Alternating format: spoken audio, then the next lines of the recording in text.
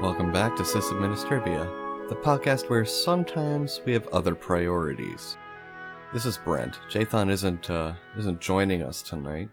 Unfortunately, he's got some finals to study for, or so he says. We'll see what's going on with that later. Up tonight, I plan on talking about Venom. This is May the 13th, so Venom is just a new thing that was announced very early this morning.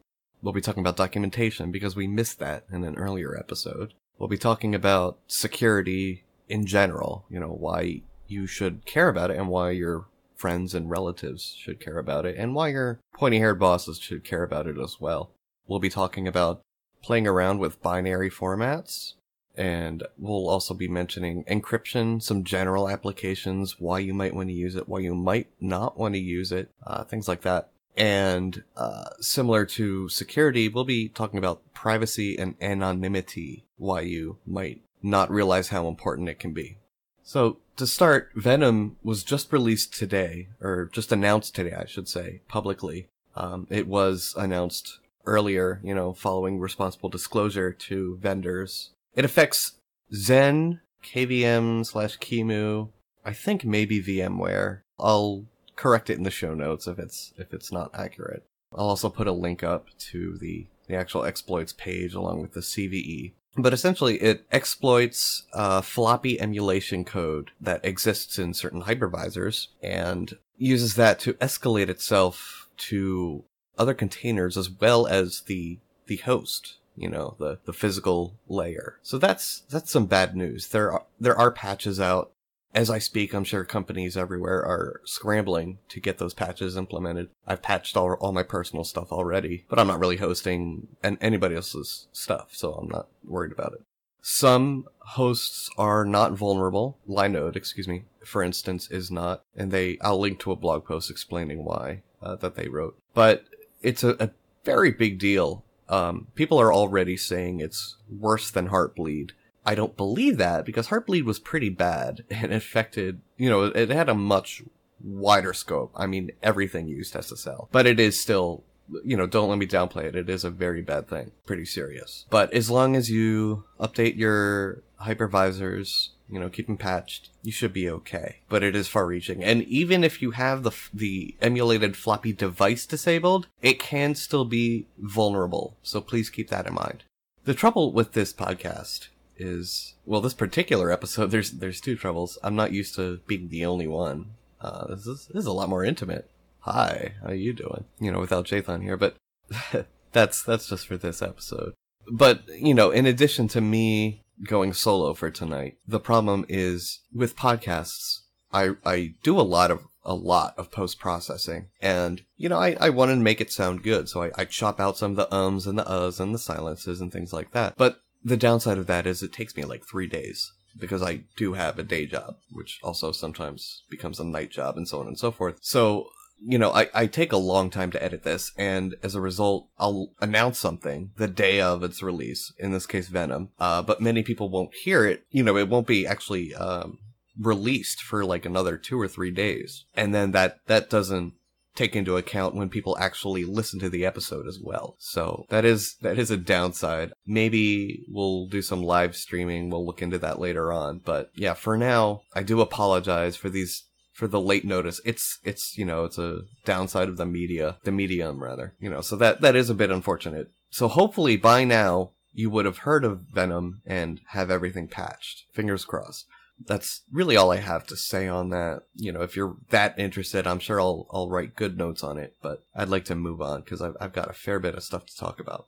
As far as documentation goes, you've got a couple points to consider. You've got format. How should it be hosted? Should it be distributed in a PDF or Word document file, or you need to consider what kind of language you want to use? Should it be formal, informal? Things like that. And a lot of that depends on context. So for documentation from a sysadmin to a sysadmin, you can use a wiki. It's what a lot of my team uses at Foxy Proxy. But sometimes that's not always the best format. Mostly because it's a pain to update a wiki because it very quickly falls out of accuracy.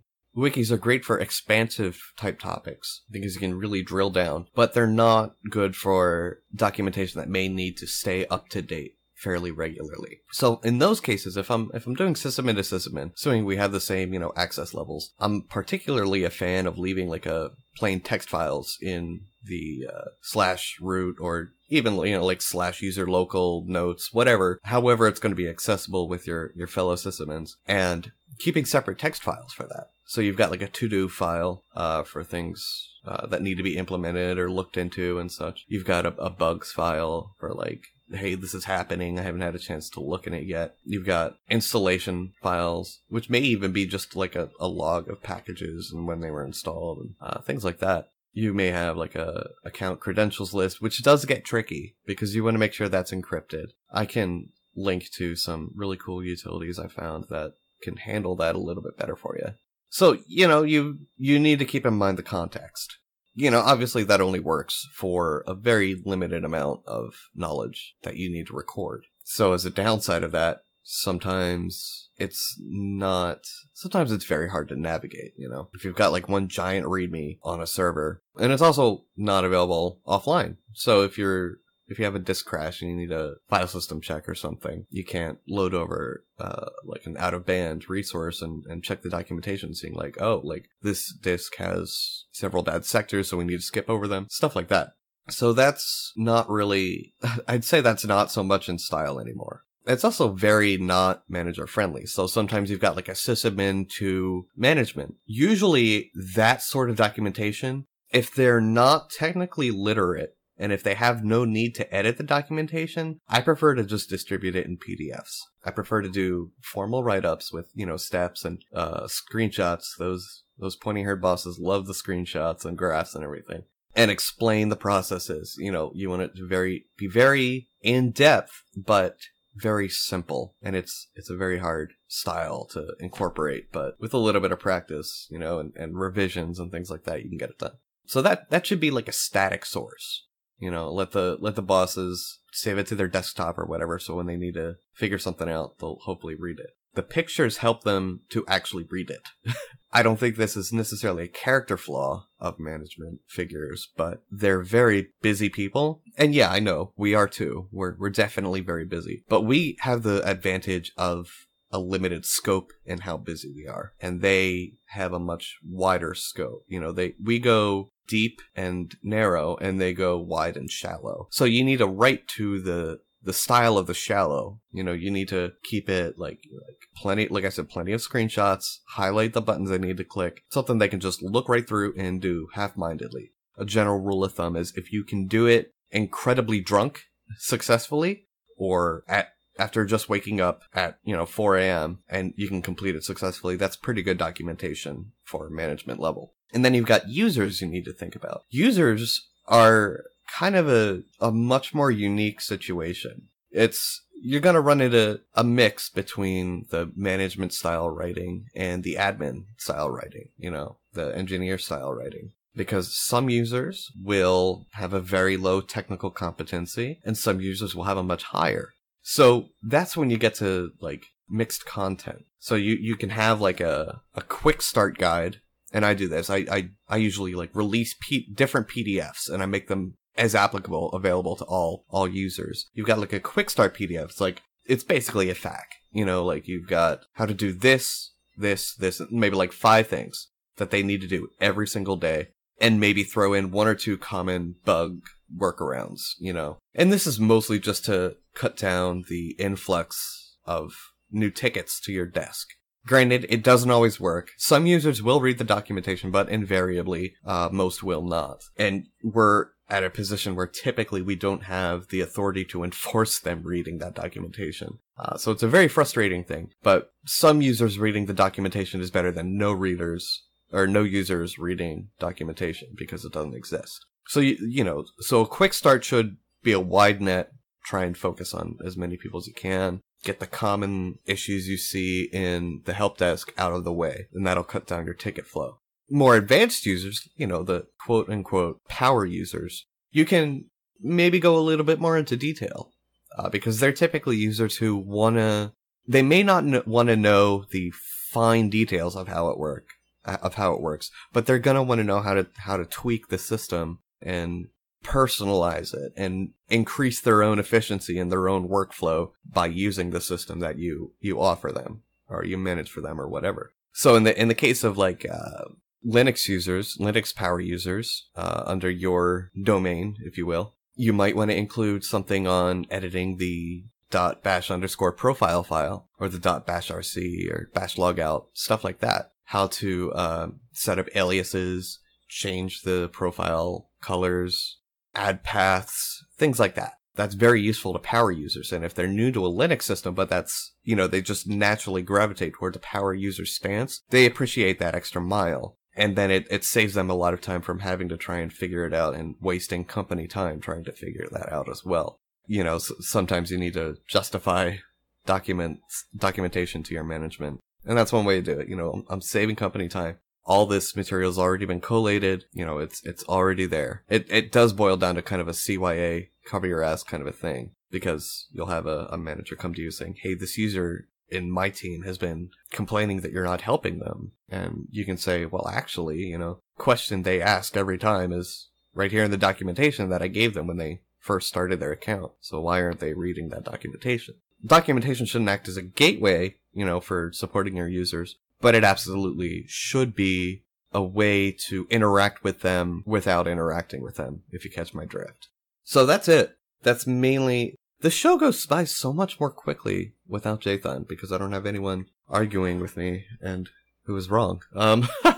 So, that boils it down to documentation. It's generally some very simple, common sense stuff, but just keep in mind your audience and how it's being distributed and what sort of service, product, whatever that you're writing the documentation for. It's all about context. Context is key in documentation. So that's that. This next topic is a fun one. And fun should be italicized and in quotes, because it's really not fun at all, but I get it every time I go on the soapbox with my less technically minded friends and relatives. So commonly, with your less technical acquaintances, they'll say a line that usually goes along the lines of, why should I care about security? Nobody would try to hack me. First off, I have a big pet peeve about people using the word hack when they mean compromise or attack or what have you. But I guess I just have to bear my cross, But that being said, it's really important that we take the time to explain to people why they should care. And I hesitate to use that terminology because it sounds like maybe elitist or like thought police kind of a thing, like you have to think this way. But it's true. For whatever reason, people are quick to realize the importance of locking their door when they leave the house, or locking the door of their car when they're in the city and things like that, and they're parked. But they still don't really understand why they should worry about maybe not sharing passwords or not writing down passwords on Post-it notes and putting them under the keyboard and things like that. Frankly, I don't know where that comes from, because it seems like the media does a piece on this all the time. It's always important to use strong passwords, not write them down, things like that. Very rarely do I see flat out wrong advice given. Usually it's half-hearted advice I'll usually see, but it's on the good end of the spectrum, and yet people still don't follow it. And that's what I'm struggling with. Basically, they'll shovel a pile of bullshit your way, and you need to dig through and throw it right back in their face. Often you'll hear like, I don't have enough money in the bank, let them, I don't care if quote unquote hackers get it. It's like, well, no, you don't need to have a lot of money in the bank for them to try and compromise your account. Typically, what they'll do is, and they being attackers, your quote unquote malicious hackers, black hats, whatever you want to call them. What they'll do is they'll try and amass as many accounts as they can for banking, for instance. And they can use these multitude of accounts to implement a wider money laundering scheme. So yeah, like you may have like $15 to your name, but that's still $15 they can add. And this is probably the most common argument I hear. So if you think of how many people don't, if you think of how common that argument is, therefore that many people don't care about the strong security of their online banking information or financial information like student loans or tax info or things like that, social security number, tax refund paperwork, anything, everything, that all can be used to gain unauthorized access to your details and your resources. So if you think of all the people who think that they're not important enough to put effort into securing that, and let's say they all have $15 in resources. I know I've heard this at least from, I don't know, probably 300 people, and I'm an introvert, so I don't talk to that many people. That right there, if you've got $15 for 300 people, that's a cool 4.5 grand. And they had to do nothing. They just do a wide blanket attack, like a widespread attack. And they've got $4,500 right off the bat. That's not even that, and that's a very small sample size. 300 people is nothing. So that's why you see places like Anthem get hacked, and Chase had a big attack, a big compromise a little bit ago, I think. I mean, there's been plenty. So that's why that's a big deal. You may not have that much money, and you may not be worried about losing it, but it doesn't matter. Like Salvation Army, you may give a couple cents here and there, but they pull in a crap load of money from those Santas every Christmas ringing the bell, because there's a lot of people giving a little money, which adds up to a lot of money. I don't know the best way to encourage not having that mindset. If you have a way of convincing them, I'd love to hear it. Another argument you commonly hear is, I don't care if someone compromises my social media account. Okay, well, you should. It's a public record of your online presence, and it can have a long-lasting effect of what it may be used for or such. It's commonly said that if it's on the internet, it's forever. That's true in varying degrees. There's things like, archive.org's Internet Wayback Machine. But there's also, I don't know how many of you know this, hopefully all of you. Even if you delete your Facebook account, for instance, Facebook still retains your information. They have no official retention policy other than let's keep it until we decide not to. It's not, we'll wipe it after 3 years or whatever. Hopefully this changed, but last I looked, this is how it is. The data you put on Facebook is not your own at that point. It's Facebook's. And yes, I know Sysadministrivia does have a Facebook. We do have a Twitter, but we hate social media. And hopefully we're not putting any stuff on there we really care about. It's all just bullshit. Our tweets are being imported automatically to Facebook and things like that. So we don't really care too much about it. I just use it as a way to interact. And that's what you should use it for. Like, sending passwords in a Facebook message is a bad idea, because now you've got many people who can see that password, and you're just not thinking of it. There's been a couple incidences where people have even acted as vigilantes. They work for a social media company and they see maybe an act of infidelity going on. And, don't get me wrong, I think infidelity is just absolutely horrible, but it's really not a social media company's employees' place to intervene and to, like, get in contact with the victim of the cheating, or things like that. It's really not their place at all. And yet it's happened. You need to think about privacy. Like, in social media, nothing is private. There's at least one person who can see everything that's not you. And the more loose and rowdy you are with your credentials, your login credentials, the more likely that you can see unforeseen harm come to you because of that. More and more businesses are checking the Facebook and Tumblr and Twitter accounts of employees they're looking to hire before even the first interview. The second they get the resume, they're going to be Googling, and they're going to be looking for that kind of stuff. Why? I mean, I guess it's a good way to get an idea of the person. I'll admit I've done it. It's something you're very curious about. I also realize I was wrong for doing that, which is why I don't do it anymore. It's a huge invasion of privacy, and it's super fucking rude. So I've recognized my mistake, and I've stopped doing it, but it's still very commonplace in the hiring world. So you may be wondering why you didn't get that job. It's probably because you came up in Facebook with a profile photo of you doing a keg stand. So, like, that should be illegal. It should be illegal. I mean, that's what it is. I can understand why they do it.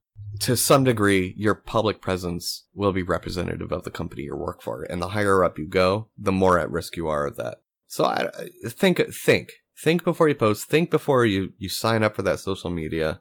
Read the terms of service. I know I'm pretty sure they're intentionally written to discourage you from reading them because they're terribly dry, but read them anyways, because you're going to find some very worrying and surprising stuff. Another common argument I hear is, I'm not important enough to be a target, which is very similar to the first argument, with a bank. You're not high profile enough for people to attack you. You're not a celebrity. You're not in the government. You're not a member that's in the physical public eye, or in the news, or things like that. That may be true, but there are low-hanging fruit attacks, as with the bank. They're not trying to. Every attack isn't going to be a targeted attack. Most of them aren't, actually. We hear about them because it's already people that we know from the news anyways. So it's sort of like a self-propagating fame machine or something. But most of the attacks that go on are far and wide-reaching. They just grab whatever they can. They're just hitting every service with every possible way. There are compromises of email providers, like Yahoo Mail got hit pretty hard a little bit back. And they got access to a whole bunch of email accounts, credentials. And they could then use this to spam and do all sorts of other crazy stuff. By the way, if you're not worried about someone like getting access to your email account, yeah, okay, someone spams from your account, no big deal. Close it, open another one. But what happens when you sign up for your bank and you have to set an email address to send a password reminder to, or to reset your password through? What happens when you do that with, say, TurboTax.com, or whatever the website is? What happens when they do that with your tax return site email? Things like these people don't think about them. And it's very easy to ruin someone's life by committing identity fraud, basically. Amassing huge amounts of debt. You don't need to have the money. You just need to be a person. You just need to be online. And you're automatically a target. So keep that in mind as well. But yeah, there's not just targeted attacks. There's low-hanging fruit attacks and things like that, widespread attacks. And unfortunately, if you, say, use gmail.com or whatever, you are at the mercy of their security. So if someone manages to get access to their credentials listing, you are part of that list. It's not just one person that got hacked at that point, or compromised, I'm breaking my own rule. You are part of a much larger group. And you are just a username and password to the attackers. That's it. They don't care if you're broke. They don't care if you're already in debt from medical bills or student loans. They don't care. To them, you are just an account. You're just a username and a password with some interesting resources attached to it. That's it. By the way, I also hope you're not using the same password for multiple accounts. Don't use your same Facebook password for your email password and things like that, because that's also a really easy way to have your life destroyed, basically. I'll post a link of an interesting story, a true story that happened related to that kind of attack. But the last argument I hear that I'm going to talk about, there's plenty of arguments as to why people don't think security is important, but the last one I hear a lot kind of goes like the bear joke. If you're not familiar with the bear joke, there's two guys in the woods, and they come across a bear that's obviously, enraged. It's getting ready to attack them. It's a mother bear. Somehow they stumbled across the baby bears. So one guy's freaking out. He's like, oh my gosh, do we have any weapons? Do we have anything? The other guy just quickly, calmly starts putting on his running shoes. And the first guy says, like, what are you doing? You can't outrun a bear. They're too fast. And they climb, some of them climb trees. We don't know if they can climb trees. Like, what are you doing? The second guy answers, I don't need to be faster than the bear. I just need to be faster than you. And in that particular instance, it may be true. Bears are dumb. They're pretty dumb. They're smart, but they're pretty dumb. They're gonna just get their target and then focus on that target. Unfortunately, humans aren't like that. And humans tend to be much more resourceful, which is probably why we're at the top of the food chain. You can be a target at any moment, even like a focus target, like for the victim of a targeted attack. If there's one thing the internet's taught us, and it's 25 years now of existence, I think, something like that, you can get quote unquote, internet famous overnight. Overnight. Within a couple hours even. And I can post a link to a related story about that too. But basically, within a couple of hours even, you can become trending on Twitter. And that's not a good thing. I know some of maybe the casual listeners may be thinking, oh, that'd be great. I want to be famous. I want recognition. I want publicity. That's really not a good thing in the online world, because with that comes the much higher potential for targeted attacks. And usually, if you're a quick victim of, a sudden victim of internet fame, it's probably for something bad, because that's how the internet works. People don't really care about good things people do. They care about the bad things, or what they perceive to be bad things, what have you. And there's a lot of people out there that take subjective political stances as fact, and will very gladly intentionally make your life a living hell because you may have different politics than they do.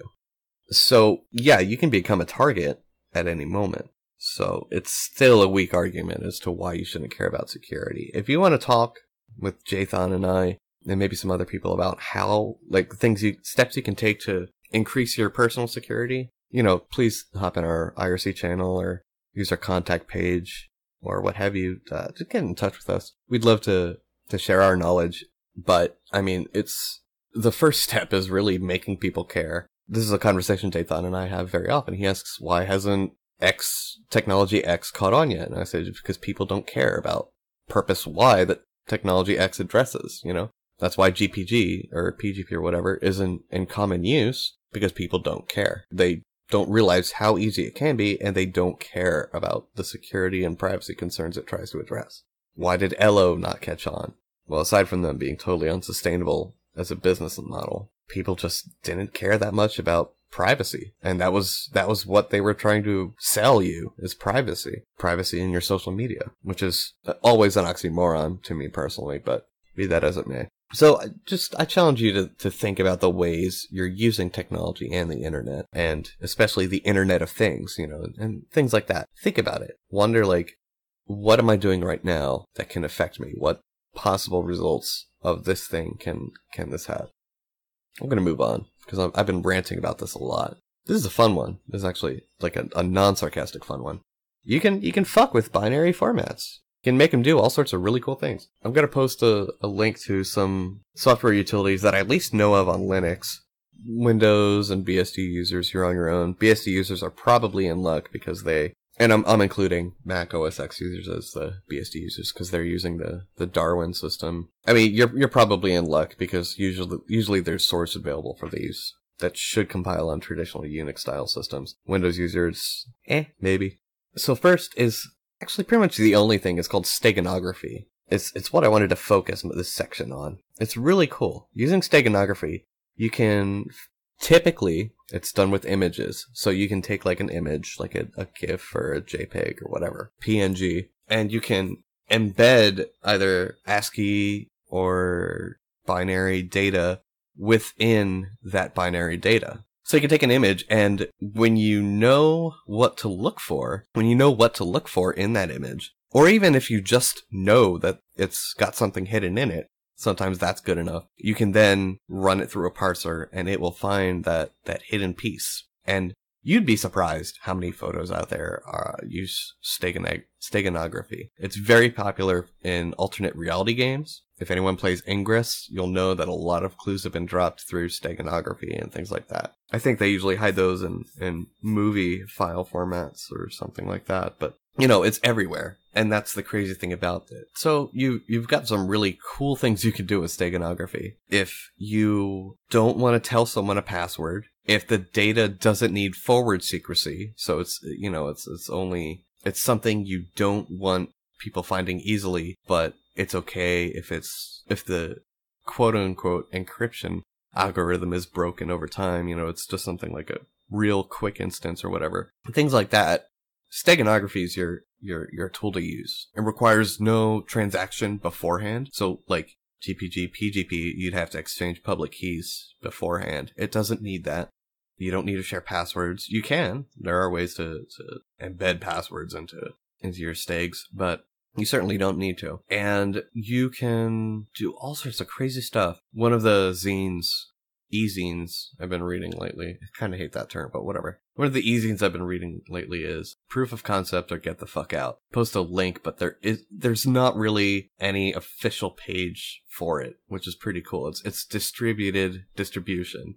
It's free. Something really cool that they do is it's distributed as a PDF file. It will open just fine in a PDF reader. But then, if you run it through, say, Unzip, it's actually a zip file embedded into that PDF. And it works just fine, unzip, filename.pdf. And lo and behold, there's other files in there where they've got some actual source code for proof of concepts.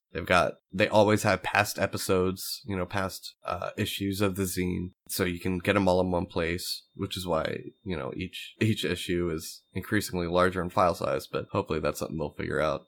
Also, all sorts of really neat stuff. So I'll link to as many of those as I can find. It's super cool. It's very super cool. And yeah, and like your PDF viewer, if you will, your PDF application shouldn't complain about it. It should just open as a regular PDF. So you wouldn't really be any the wiser unless you knew to unzip that file. Very cool stuff. So I just wanted to mention that, and I'll post in the notes, more information about that.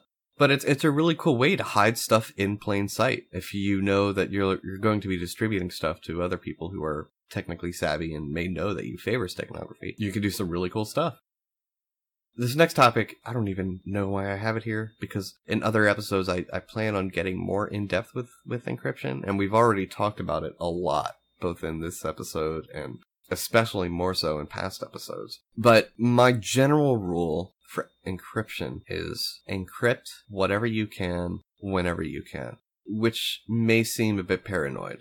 But I know that my memory and my maybe wherewithal, my awareness, is not always going to be 100% up to the context it's in. So that means, let's say I'm typing on my laptop, and I'm like, oh, it's not a big deal. Like, I've got this private key. Let's say, like, my Bitcoin private key. Whatever, I'll just save it to this file, no biggie. And then my laptop gets stolen a couple hours later. Without disk encryption, I'm in for a rough time, because they very easily pull data from that laptop before selling it or whatever they want to do, and they can use that data.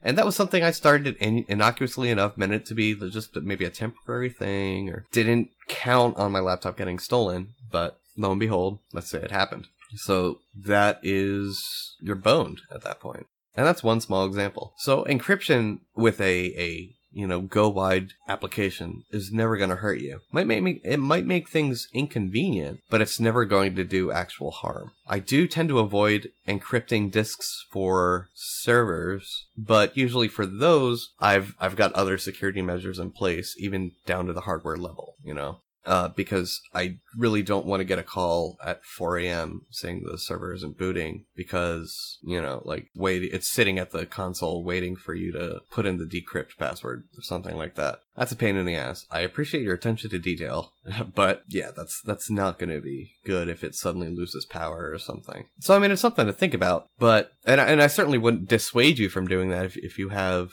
maybe an around-the-clock team or something. But if you're the one that gets the call, you might want to think twice about doing that and find different ways of encrypting that data at rest other than full disk encryption. There's maybe a better idea of doing just encryption of a data store and then, leaving the OS itself unencrypted. You need to make sure you lock out changes to the bootloader. You need to lock out changes to the BIOS or FE firmware. To change the boot order, you need to change some settings for, the hardware terminals. Only certain users can log on at the physical terminal. Things like that. But that's all certainly possible and within ability.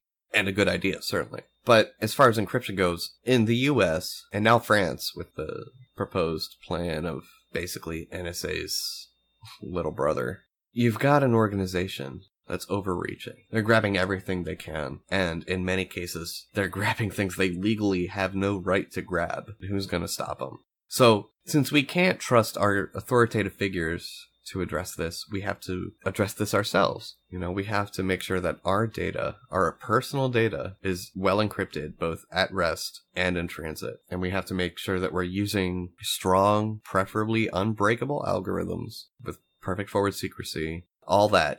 We have to go the whole nine, and we have to teach our friends, neighbors, relatives, we have to teach our community how to use these tools. Because if just one person encrypts, it's not really useful at all. You don't really have any use for that.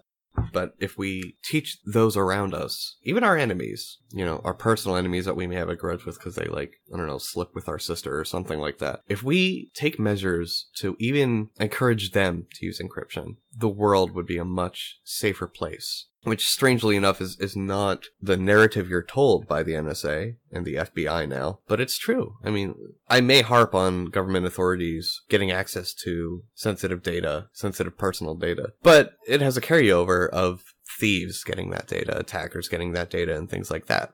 If it's easy for one, it's automatically easy for the other, period. Full stop. So, don't make it easy for them.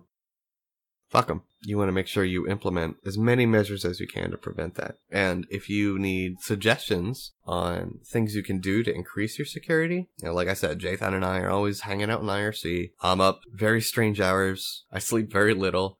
So just hop in and ping us. We'd love to help you out any way we can. And I'm sure there are plenty of other communities we can guide you towards that can pick up where we left off or things like that. We want to see people safe and secure, have their privacy respected. So we're gonna do what we can to help make that happen. And then lastly for this episode is privacy and anonymity. You'll kind of notice basically a central theme during this episode, with the exception of the two items at first, Venom and documentation. This is sort of an ode to your digital rights online. Rights as a netizen, as it were, if you want to be flashy about it. I'm amazed there is no sort of Geneva Convention or likewise, that guarantees national rights, international rights. By nature, that's what the internet is. It's international, it's connecting many different countries and many different continents. And to not have some kind of central policy guaranteeing, not, policy of those who run the companies or anything like that necessarily, although I do support net neutrality, not necessarily deciding companies need to make data available to the government authorities when they ask for it or things like that. I'm talking about simply guaranteeing rights. We see a lot of legislation that guarantees resources that law enforcement can use and things like that, but we don't see anything like the Constitution or rights of humanities for online individuals, something that every country can commit to. And that's probably because nobody can agree how censored the internet should be. Good luck getting China on board with that, or Australia in some cases, Russia, has got some weird filtering stuff going on in their country. So good luck making that happen, but I'm amazed that something like that didn't happen before the filtering even got put in place. But whatever, the internet used to be a wild west, and it still sort of is.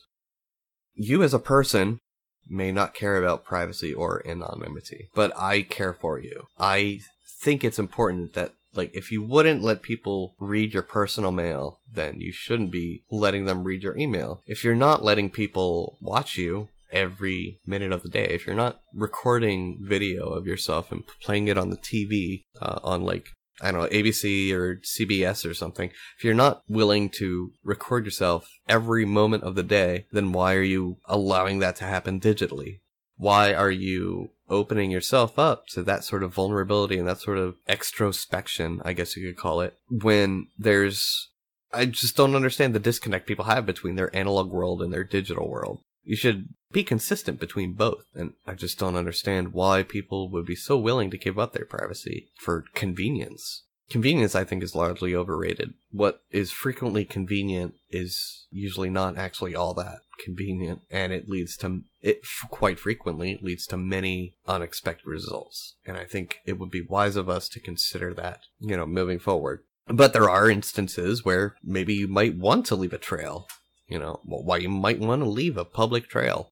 There's a concept called plausible deniability, and the opposite of that would be absolute deniability. Plausible deniability is you have no evidence of proving I did this thing, therefore you legally have no right to imprison me or jail me or whatever for this, sue me, whatever. Absolute deniability is saying, I've got an alibi, and it's confirmed with multiple people. I didn't do this thing. What you're saying is just flat out wrong. And you can exploit that. So let's say if you were a dissident of the government. You express some opinions they don't particularly like. You potentially... Now, it's maybe less... I would assume it happens less these days because we know about it more. But, a couple years ago, it happened probably in a higher frequency and with much more dire results. You could be, black hooded. They drive up in a van next to you, grab you, put a black hood on you, drive away. Nobody ever sees you again. And this has happened in the US. So, just because you're not in you're not in country X, don't think it can't happen to you. Because it very well can. It has happened in the US. Maybe not it's as publicized or as well known as it happens in other countries, but, it happens. The saying goes that, or the scenario goes that, you're put on trial, let's say, as a potential bomber, an accused bomber. And this is kind of relevant to the whole bombing thing that took place a couple years ago and is part of that race, the Boston Marathon. So let's say you're accused of bombing, but you didn't do it. You know you didn't do it, but at that point, it's your word against the entire legal system. And if they really need to, they will fabricate evidence to imply and convince the jury, if you're lucky enough to be, to have a peer-jured trial, to make it look like you did it. That's fine. That's, that happens, whatever. It's not fine, but, it happens.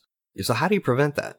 Well, you make it really easy for your defense. You turn on geolocation for all your tweets and Facebook status updates and things like that. You update them constantly. So now you've got proof that you were nowhere near the incident when it happened. So you couldn't have done it. And you've got all your followers on your social media who can, confirm, yes, he was not there. And you've got a third-party company, a huge company with nothing to gain from altering it, essentially nothing to gain from altering the trail. And their records state that, yes, you were not there. You were somewhere else at the time of the incident. So that can come in really handy. But that's kind of a risky way to live. It's very invasive. And I personally like my privacy. Again, INTJ, I'm an introvert. So I do love my privacy. So I don't know. I've got mixed feelings about that. I don't think I would want to do it unless I absolutely had to. But it is a really cool way of hacking around the lack of privacy that social media brings, and instead using it to keep your status of not guilty of an incident in the courtroom. That's all I have for today. I'm sorry if this is maybe a little bit low key. Jathan usually keeps me a little bit more energized. Once again, this is Brent. You've been listening to Sysadministrivia. We'll see you later. Hopefully Jathan will join us next time.